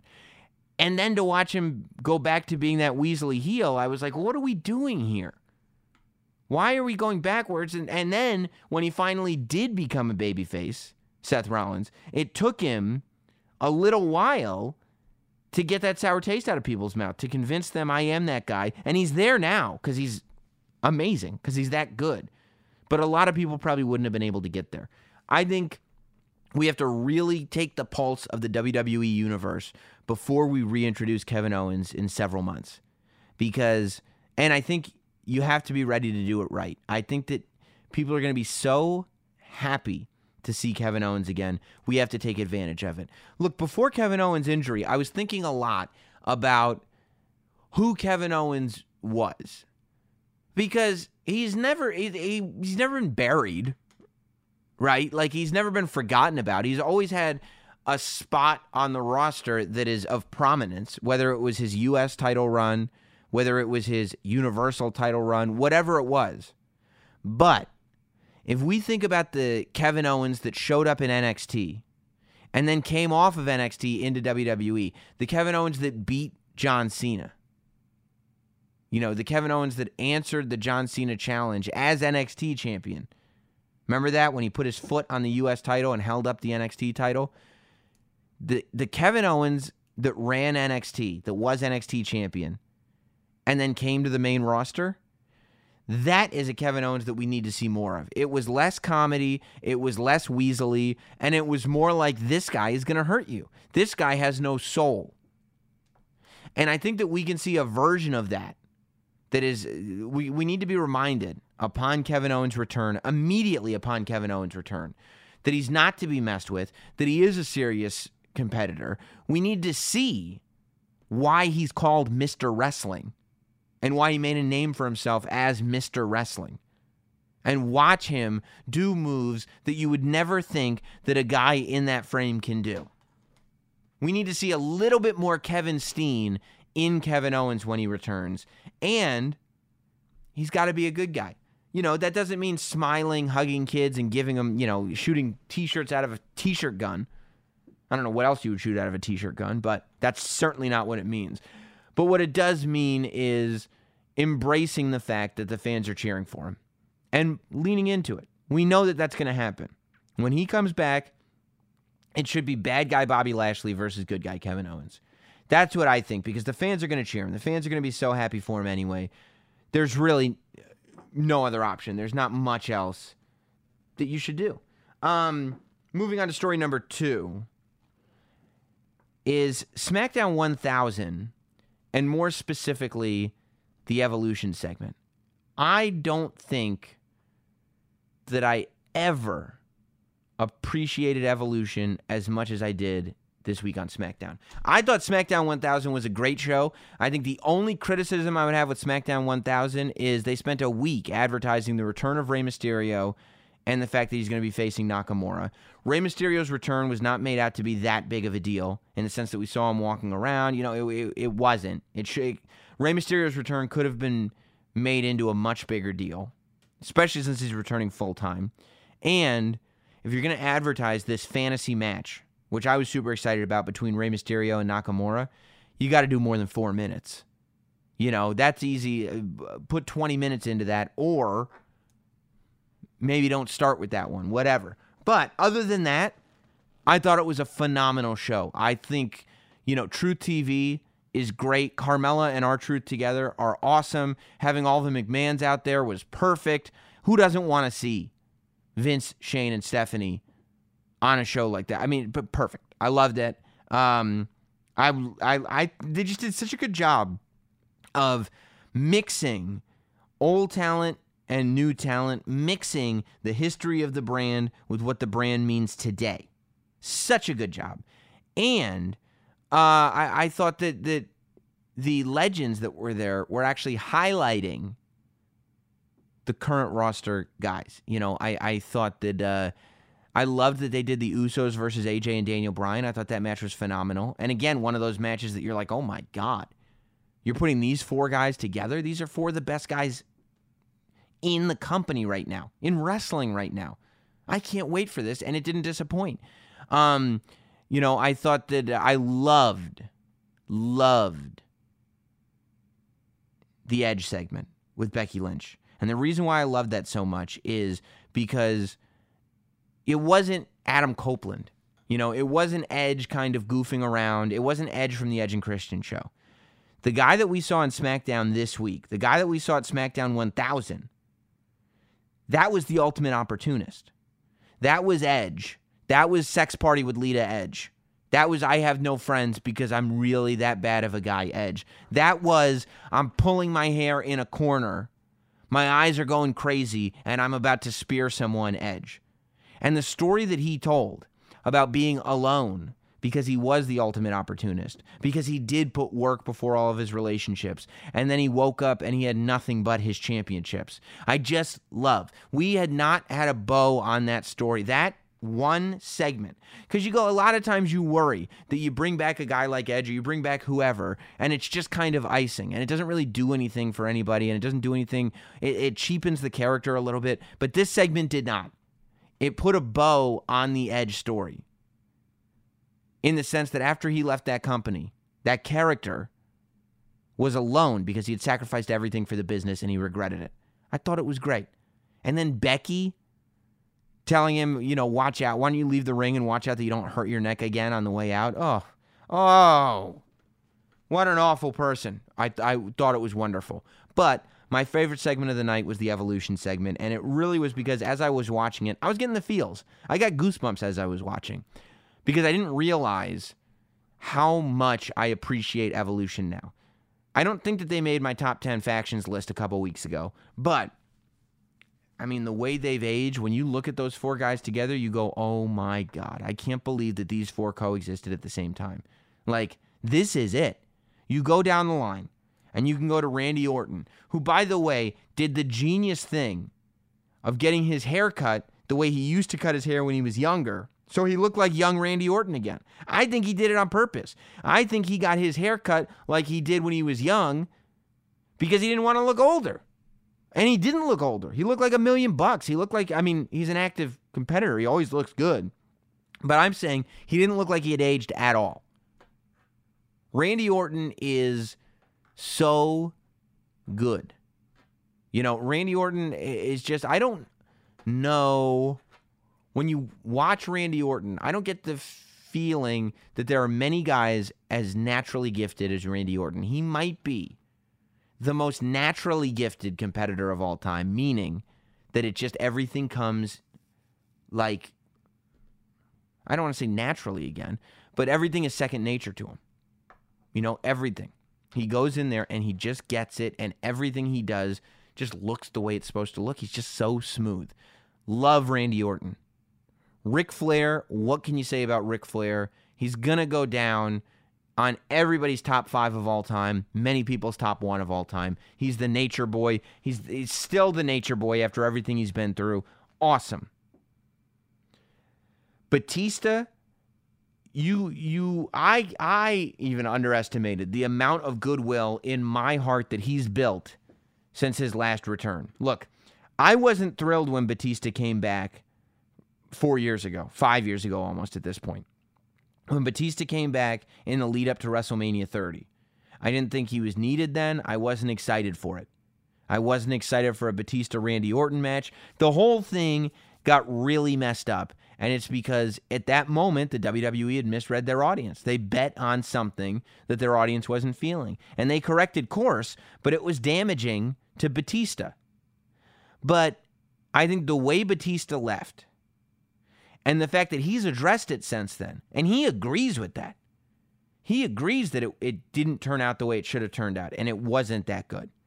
And, I just being a stand-up guy in general, the way he stood up for James Gunn, the Guardians of the Galaxy director, I don't know what it is, but in this moment, I have an appreciation and a gratitude towards Batista and an appreciation for his work like I haven't had probably ever. I love Batista in this moment. And then you look at Triple H, who is just a genius, a wrestling genius. I hope Triple H wrestles forever. I mean, he everything Batista said about Triple H is 100% true. I love anything that Triple H gets his hands on. And I mean, maybe you think I'm brown-nosing, but I don't know if even you guys realize how hands-on Triple H is and how much of an impact he has made towards the business of wrestling. And he looks at the wrestling industry as the whole industry. He doesn't just look inside the WWE bubble. He's the one that was able to step outside the bubble and start pulling things in. He's created a bridge from the bubble to the outside world of wrestling that has never been done before. Plus, he's just amazing in the ring still. So watching those 4 together, I was losing my mind for it. I loved it. And then the fact that they were all having a good time, Batista telling Ric Flair to keep that thing in his pants. Everybody's having a good time. And all of a sudden, Batista says, "But you've never beat me," to Triple H. And it gets serious. And they stare down each other. And they're locking eyes. And it's real. And you feel it. There are guys on the active roster that I don't feel that much emotion for. but I instantly felt it. If you told me on paper it's going to be Triple H versus Batista at WrestleMania, I'd go, oh, really? Oh, okay, I guess that's cool. When I saw that segment, I was like, I need to see Triple H versus Batista at WrestleMania, if not before. I'm ready. Bring back Batista right now.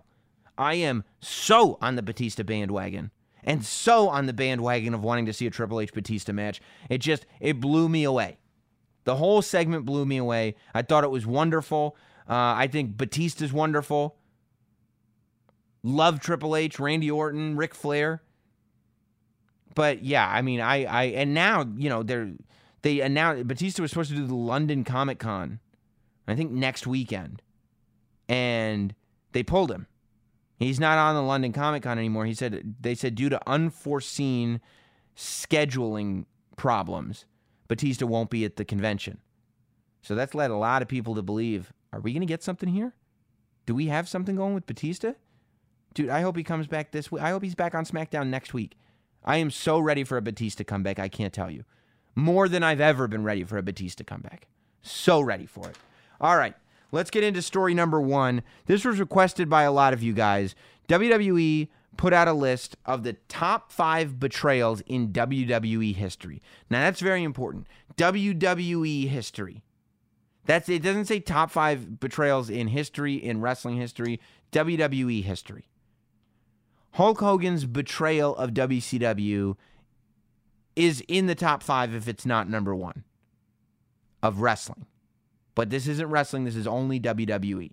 So you remember we dissected the top 5 greatest factions of all time, or the top 10 greatest factions of all time? Let's dissect this list. A lot of you guys asked for it. This is the WWE's list. Number 5, the Bella Twins ambush Ronda Rousey. Number 4, Kevin Owens ruins Chris Jericho's Festival of Friendship. Number 3, Shawn Michaels throws Marty Jannetty through a barbershop window. Wrestling Challenge, January 12th, 1992. Number 2, the aforementioned Evolution dumps Randy Orton. And number 1, Seth Rollins betrays the Shield. I'll tell you what I think. The Bella Twins ambush Ronda Rousey clearly has no place on this list. It feels almost like the WWE was trolling us when they put that out there. No place on that list whatsoever. It is not even close. It's not in the top 20 betrayals in WWE history. I'm okay with the other 4 being on the list. You could argue with me that the other 4 should be on the list in some way, shape, or form. But I decided to make my list. Here is the last professional broadcaster, Sam Roberts' list of the top 5 betrayals in WWE history. Now, part of this is not just, it comes in a few parts. 3 parts, I would say. Number 1 is how important the initial grouping was.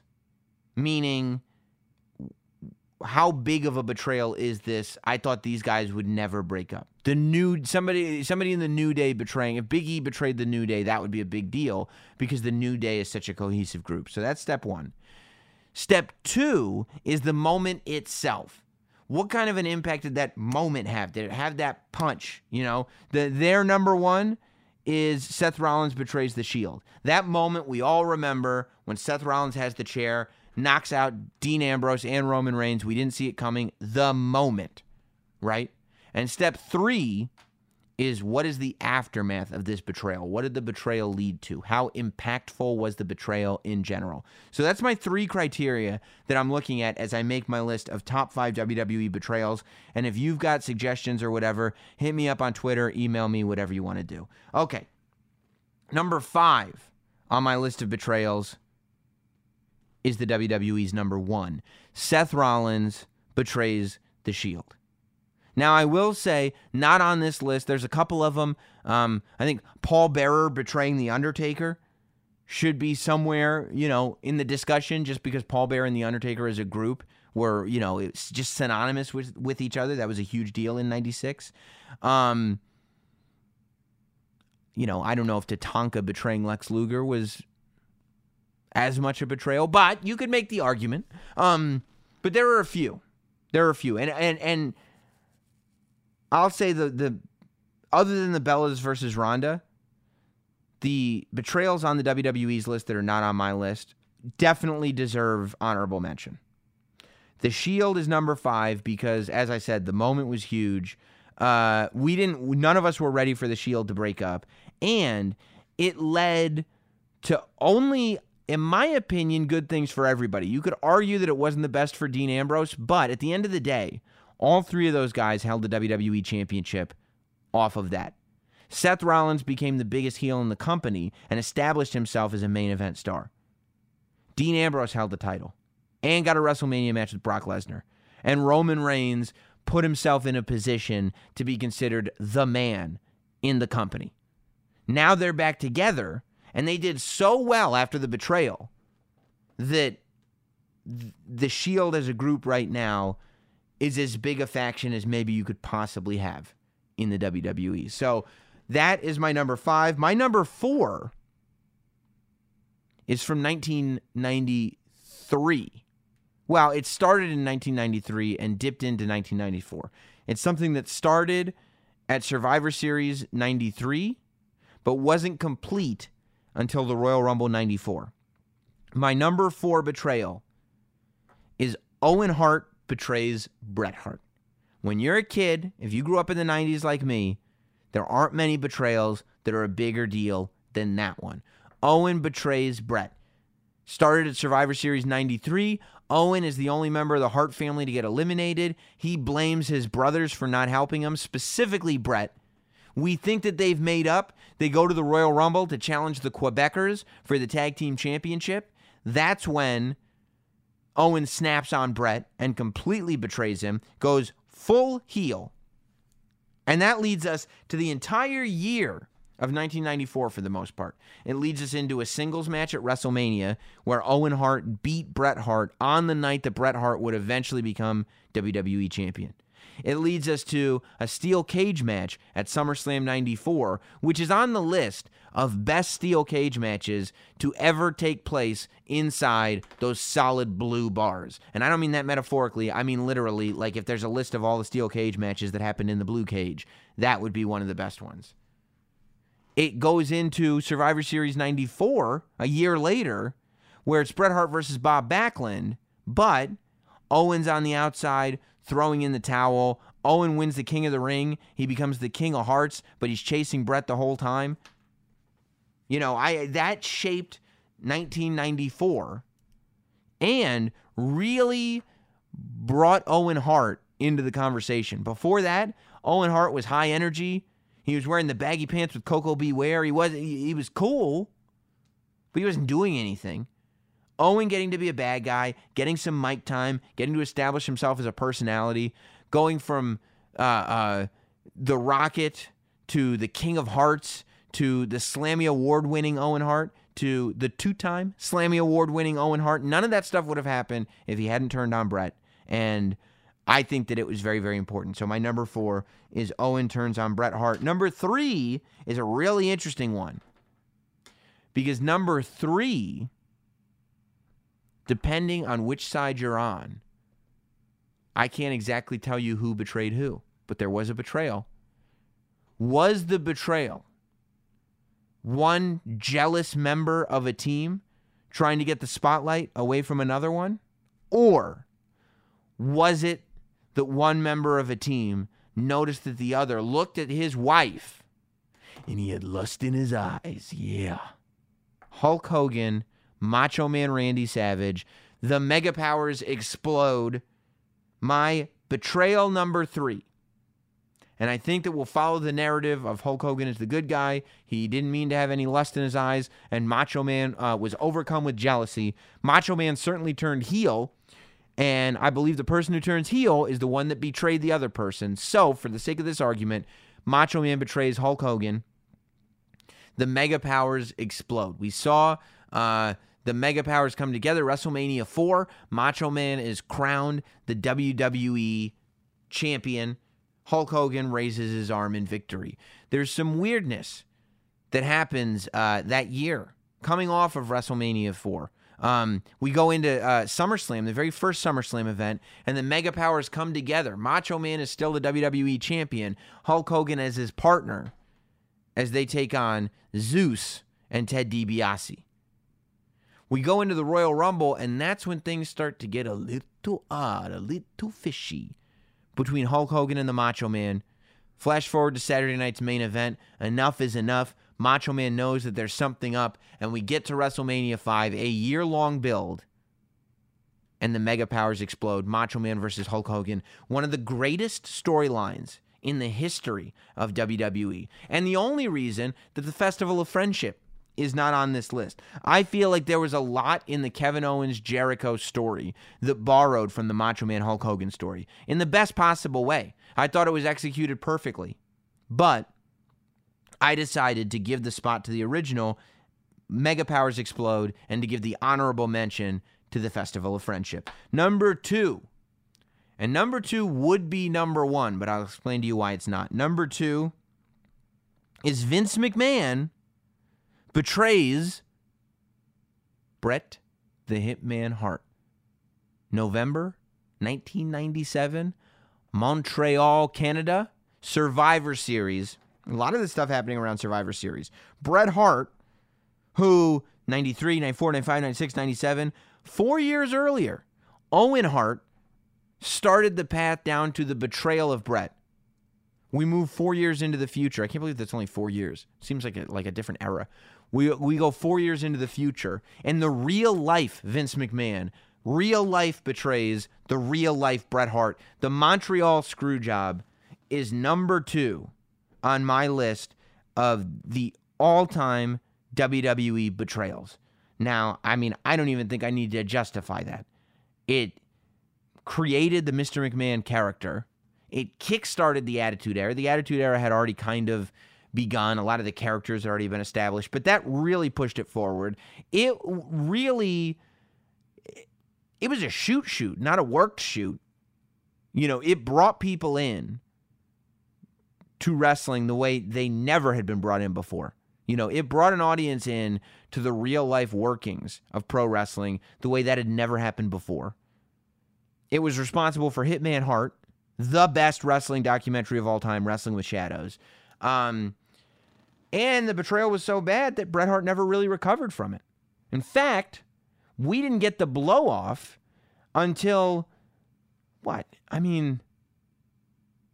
almost 20 years later, when Bret Hart could finally get his hands on Vince McMahon again, 15 years later. So that is my number 2.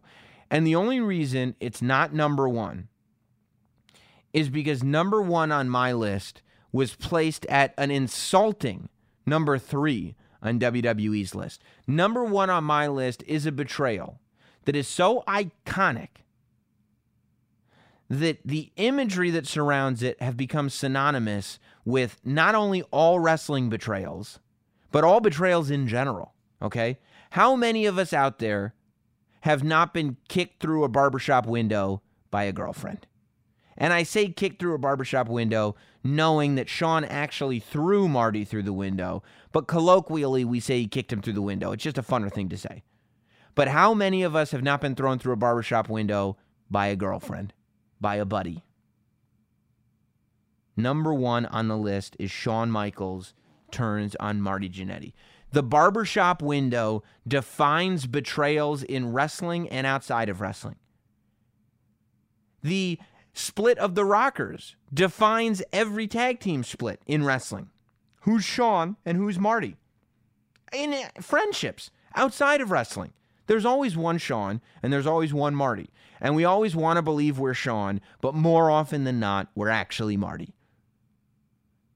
That one incident has reached out so far that I refuse to believe that it is anything except number 1.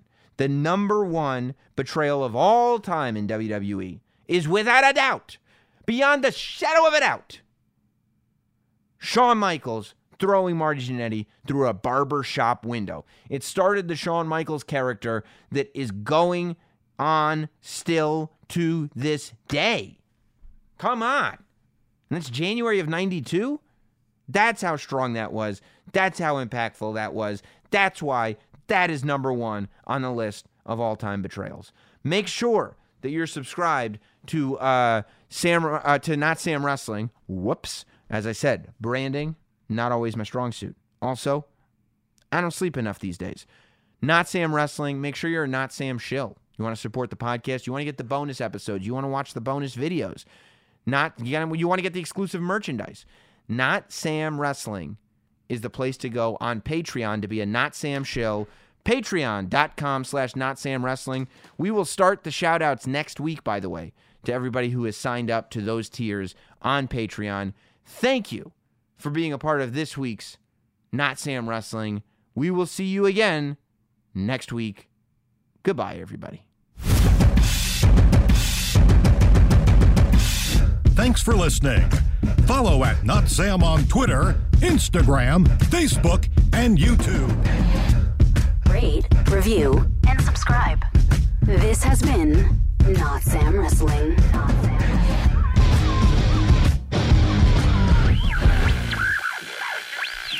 Still there, huh? I thought you might be. Listen, you know it's time to bring the men of this country back to greatness, and it's easier than ever. With Ageless Male Max, their patent-pending formula helps boost your total testosterone, promoting greater increases in muscle size and twice the reduction in body fat percentage than exercise alone. Try your first 30-day bottle for free. Just pay shipping and handling when you text the word PRIME to 797979. For your free bottle, text PRIME, P-R-I-M-E, to 797979. Message and data rates may apply.